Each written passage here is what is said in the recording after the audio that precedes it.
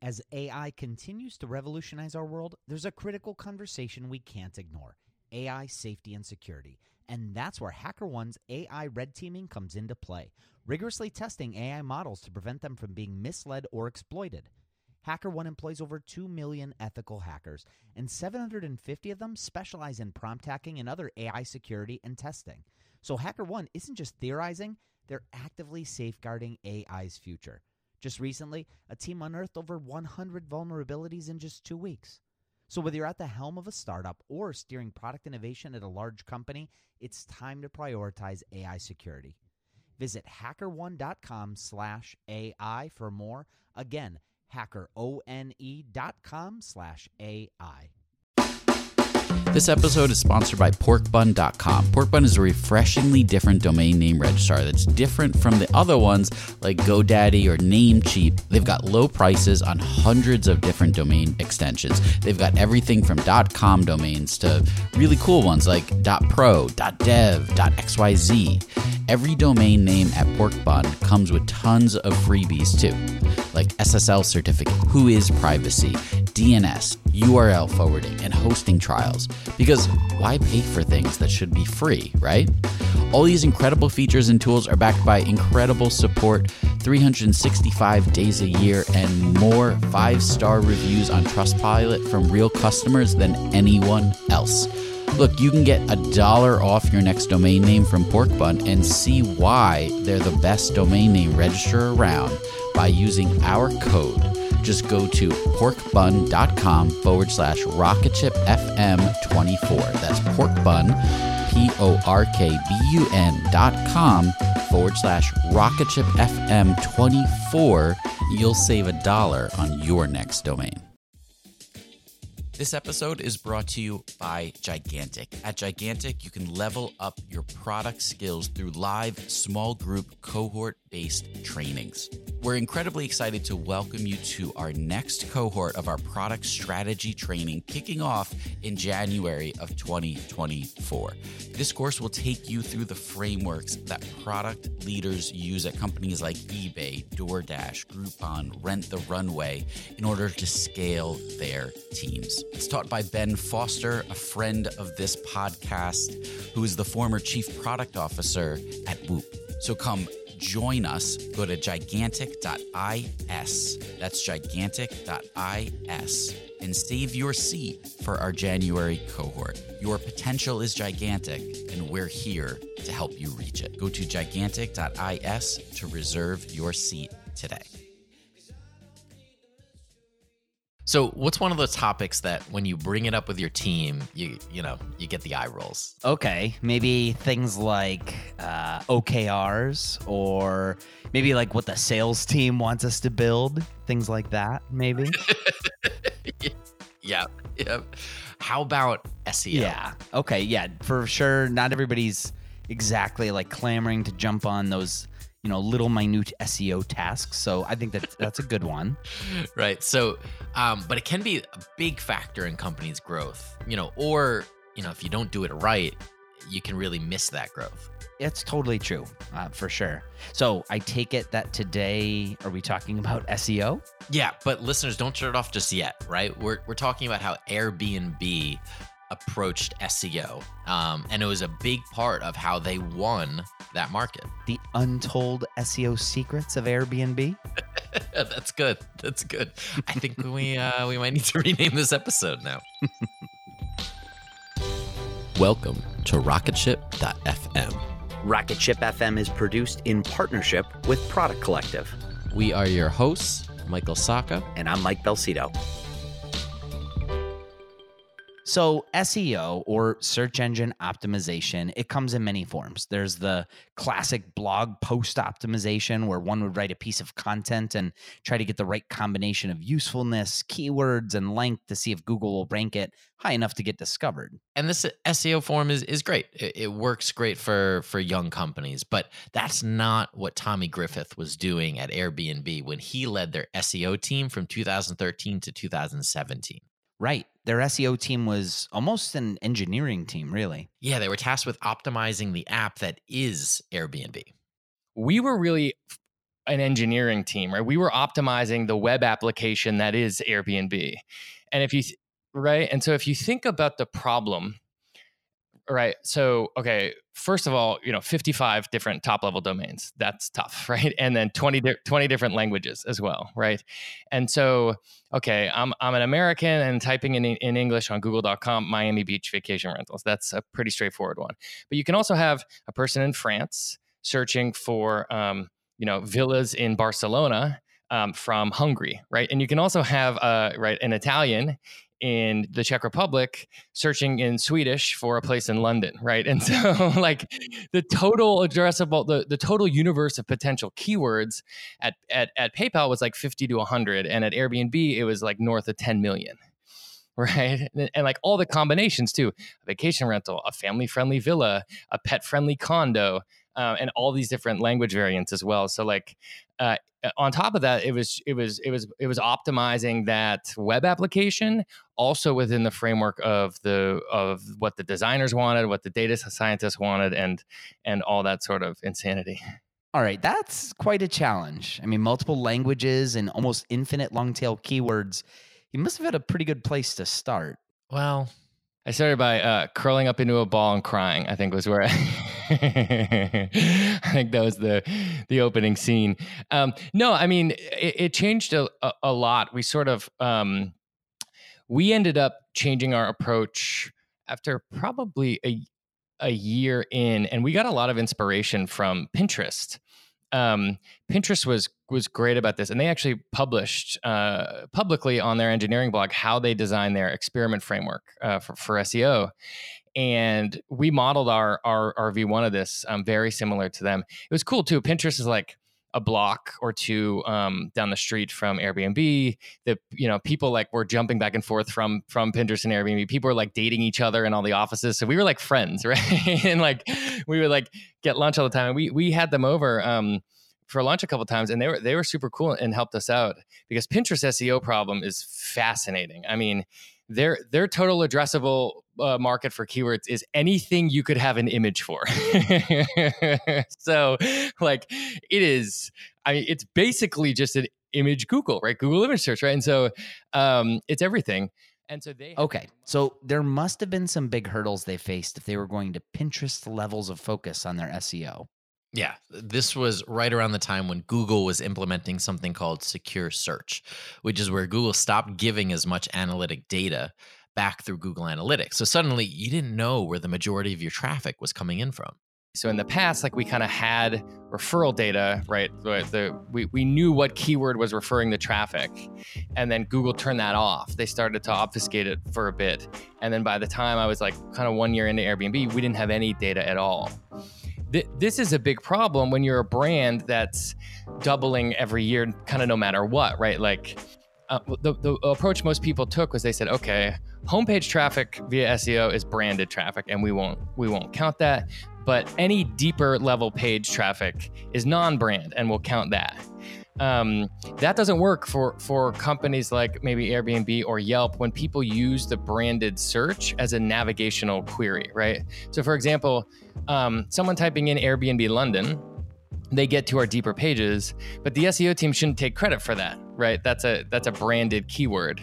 And so we had to figure out a way to create to do attribution, to do non-brand attribution, because we were getting so many traffic to all of our pages because the brand was growing so much that it was hard to justify our existence, right? It's like, what is the SEO team doing anything? Like, because at the end of the day, you could remove the entire SEO team and traffic would still keep doubling because people are going to type in Airbnb. From 2013 to 2017 when I was there, the number of people typing in Airbnb London, Airbnb Paris, Airbnb San Diego was doubling every year, right? And so, we created this experiment framework that basically said, okay, anytime we have a hypothesis for an SEO-friendly change, we roll it out to half the pages and we measure the incremental lift in traffic. All right, so let's take a quick break here, and we'll be right back after a quick word from our sponsors. When Rainn Wilson realized he had a special gift for talking people to sleep, he had two choices: construct a massive speaker that would blast his voice to every person in the country, or invent a talking pillow. AT&T Business eventually talked him into the pillow thing. And, backed by a reliable network, the only network with built-in security controls, Sleep with Rain was a hit. Take your ideas to the moon and beyond at business.att.com. That's business.att.com.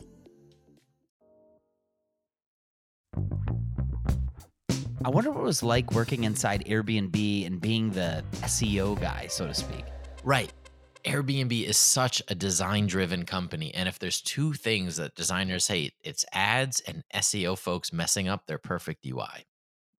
Yeah. So in this case, I can imagine that there were some internal conflicts. Yeah, a bit of push and pull, you might say. Designers really run the show at Airbnb. And we had a massive problem in communicating, because a lot of SEO-friendly changes are very ugly. And design was always first, second, and third place. Design and user experience was always the priority at Airbnb. And so we had a bunch of problems with, we would sit down and say, okay, here's a change we want to make. Here's what it would look like. Here's what we think the total addressable market is. Here's what we think the impact would be. And it would all look really, really good. And we'd sit down and present it to a bunch of other product managers and executives. And they would say, no, the other user experience metrics are way more important to us. And at first I was just so grumpy about this stuff, like very selfishly wanted my own products to go live. But at the end of the day, looking back, they were often very right. I mean, there were often very intentional trade-offs we made where we'd say, we're going to take less traffic because we love the user experience. But so with that in mind, yeah, I think one of the biggest takeaways we had that would be universal that anyone listening might think about, we saw, and this is a little bit more commonly known now, but in 2014, 2015, maybe less so, we saw a really nice lift in killing useless pages. We got a lot of mileage out of, because when you take it from an SEO perspective, right, you lay out all the total addressable keywords, you look at all the languages, you see what the demand is, and then you think, okay, as long as we have enough inventory for these pages, let's make sure all these pages exist, right? Family-friendly rentals and villas with a pool and all these kinds of things. But we saw a massive advantage in doubling down on the things we had a lot of great inventory for and the things that were kind of most important to the site, and removing pages. So removing different types of inventory and really just focusing on a few winners. And very counterintuitively, removing a bunch of those pages and taking a bunch of them out of the search index, we saw a massive lift in a number of our core pages that ultimately helped the business a lot more. So how does he see the balance now after spending 4 years losing product decisions to the product team? Yeah, I asked him about this. I wondered if he felt like Airbnb left too much on the table in terms of SEO that might have actually hurt them, right? But he had a surprising answer. It's interesting because I was at Airbnb for 4 years, and we had a massive impact on the business and on traffic, and we did a lot of great things. It really took the final 2 years to get a lot of it ramped up, and the team's doing even better things now. But I would say that from when I was in there and kind of battling, we lost. Like TripAdvisor is one of our big competitors, and their SEO team is incredible, and the CEO is deeply involved in what it takes to be an SEO play and all these things, right? And so they had more people, they had more talent, they were better than us. But, and this is my own opinion, and I'm not trying to throw them under the bus, and bias aside and drinking the Airbnb Kool-Aid aside, a lot of the TripAdvisor experience from a user experience perspective is gross. It's not great. They definitely beat us. But there were just designers and product managers and engineers that said, look, we're not going to shove 1,000 words of content into the footer or all these kinds of things. And it was just, the founders are designers, and, everyone there went to Rhode Island School of Design and stuff like that. And so it was really interesting being an SEO guy trying to thread that, because towards the end, by the time I left, I really got it. I understood it. I mean, Airbnb were the ones who made everyone realize how important high quality photography is. They made everyone realize that sometimes you really can have great user experience for growth. But as an SEO specialist, of course, you always want your product to be the thing. And it was a lot of people telling me to shut up and go home. And so I get it. It was hard to accept it in the moment. over those years. But looking back, all the people sort of above me were smarter than me, and they made the right call.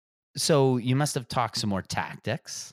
Oh yeah, yeah. So I asked him for some of the mistakes or the challenges that he faced in those years. Yeah, don't no index the site. Allow. I mean, this is another one too. Like when you have that many pages, crawl path optimization was a massive thing. So XML sitemaps, and like for example, we had. This is just a funny example of corporate goals overlaying each other. We had a lot of great DevOps and like system ops engineers, but they were very concerned about DDoS attacks, people taking down the site and spamming us, right? Or people scraping the site and grabbing the data, trying to find hosts and things like that. And so they would rate limit a lot of bots. And we were often accidentally rate limiting Google, meaning Google would come to the site and we would say, Google, go away. And from the DevOps perspective, their goal is make sure the site doesn't go down. They don't care about how many pages Google's crawling a day. And so we would have to talk to them and say, hey guys, can we let Google on the site, please? and so things like that, right? Like when you're talking about millions of Googlebot requests per day, and when you can move that number from 200,000 to 5 million if you do the right optimizations, and that's a massive win when you're looking at 10 million pages. So yeah, things like that. It was like the overlapping goals kind of stuff is the company's growing so fast, everything's going great, but everyone has very specific goals, like, which is probably the right way to organize the team and to do it. But you got to be a little bit of a politician. I mean, there were times where some of our engineers are like, they just like, would not give me the time of day. And I found there's this one guy, he really loved this particular type of like Russian pierogi, and he just would not help me out with these changes I wanted to make. And I drove to this very obscure Russian bakery deep in San Francisco during the morning, and I bought him a big box of pierogies, and that was how I got our crawl path, our crawl path fixed. So. Yeah, we had like, kind of weird things like that to get it done. It was real sloppy out there, that's for sure. Pierogies. That is not where I expected this episode to go. And by the way, Michael, as we're recording today, I don't know if you knew this, it's National Pierogi Day. That is, wow. What a perfect, a perfect day to record.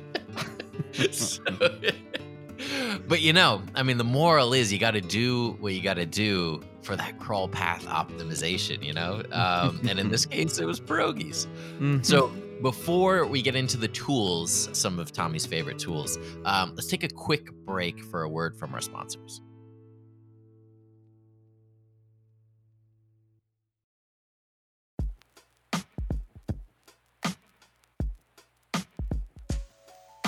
So, you mentioned some tools before, Michael? Yeah, so everyone loves talking about tools, and Tommy is no exception. Yeah, right now, loving Ahrefs, of course, is kind of the canonical go-to tool. I was really big and got really into crawl path optimization during this experience. If you're kind of a smaller startup, you can do great work with Screaming Frog. But if you're a big company of a massive challenge, we really liked Botify. For deep like technical analysis and things like that. Those are the two big ones. I mean, it depends on how deep you want to go with this. But creating an experiment framework as well. It's not possible for everyone to do it, but if you can get that done, it's really helpful. Amazing. Yeah, if there's honestly one thing I'm taking away from this episode, it's the importance of crawl path optimization. Yes. So for any non-SEO buffs out there, it's worth researching it a bit, right? Crawl path optimization or crawl budget optimization is the number of requests allotted by Google for Googlebot to make on a particular website in a particular time. So in simple terms, it's the number of opportunities to present Google the fresh content on your website for indexing. Which I can see how that could be important for a site as big as Airbnb. Yeah, big time. Big time. So you're probably wondering, what's Tommy up to today? Well, now that you say it, yes, I am wondering that. Yeah, I'm a founder of ClickMinded. ClickMinded is a digital marketing training company. We teach marketers and entrepreneurs how to do digital marketing at clickminded.com. All right. Well, that was interesting. I don't think we've ever really done a proper SEO SEO episode here. Well, you know what? There is a first time for everything. But I'm glad that we did because, SEO absolutely has a place in product. 100%. It's incredibly important. We're doing a huge SEO audit right now at Dribbble, which was kind of why this piqued my interest in particular. Yeah, and I'll tell you, for us at Product Collective, we look at our own SEO, but then I also think of SEO more broadly. Like I just think of, hey, when people are searching for product conferences and product management resources in general, even if they're not coming upon our website, I want to get on the other websites that they are coming upon. So, whether it's things like Quora popping up or, YouTube channels, I'm always trying to think about not just how can I get my website onto Google, but also how can I get in those places too. Yeah, I remember at Crew, actually, we did a huge push on Quora to drive traffic. And I was like, this is never going to work. And it became like 10, 20% of our inbound traffic. Yeah. So there's something to it. There's something to it. For sure. For sure. Well, I thought this was an interesting conversation. So thank you for bringing it to the forefront, Michael. Yeah. And we'll be back next week with even more great product knowledge coming up here on Rocket Ship FM. Thank you so much for listening to RocketShip.fm. It's your support that keeps the show going. RocketShip.fm is now part of the Podglomerate Network. If you want to learn more about the other shows on the Podglomerate Network, go to thepodglomerate.com. RocketShip.fm is produced in partnership with Product Collective, a community for product people. If you go to productcollective.com, you could check out live video interviews, sign up for our newsletter, be a part of our Slack group with over 6,000 product people. Just check it out at productcollective.com.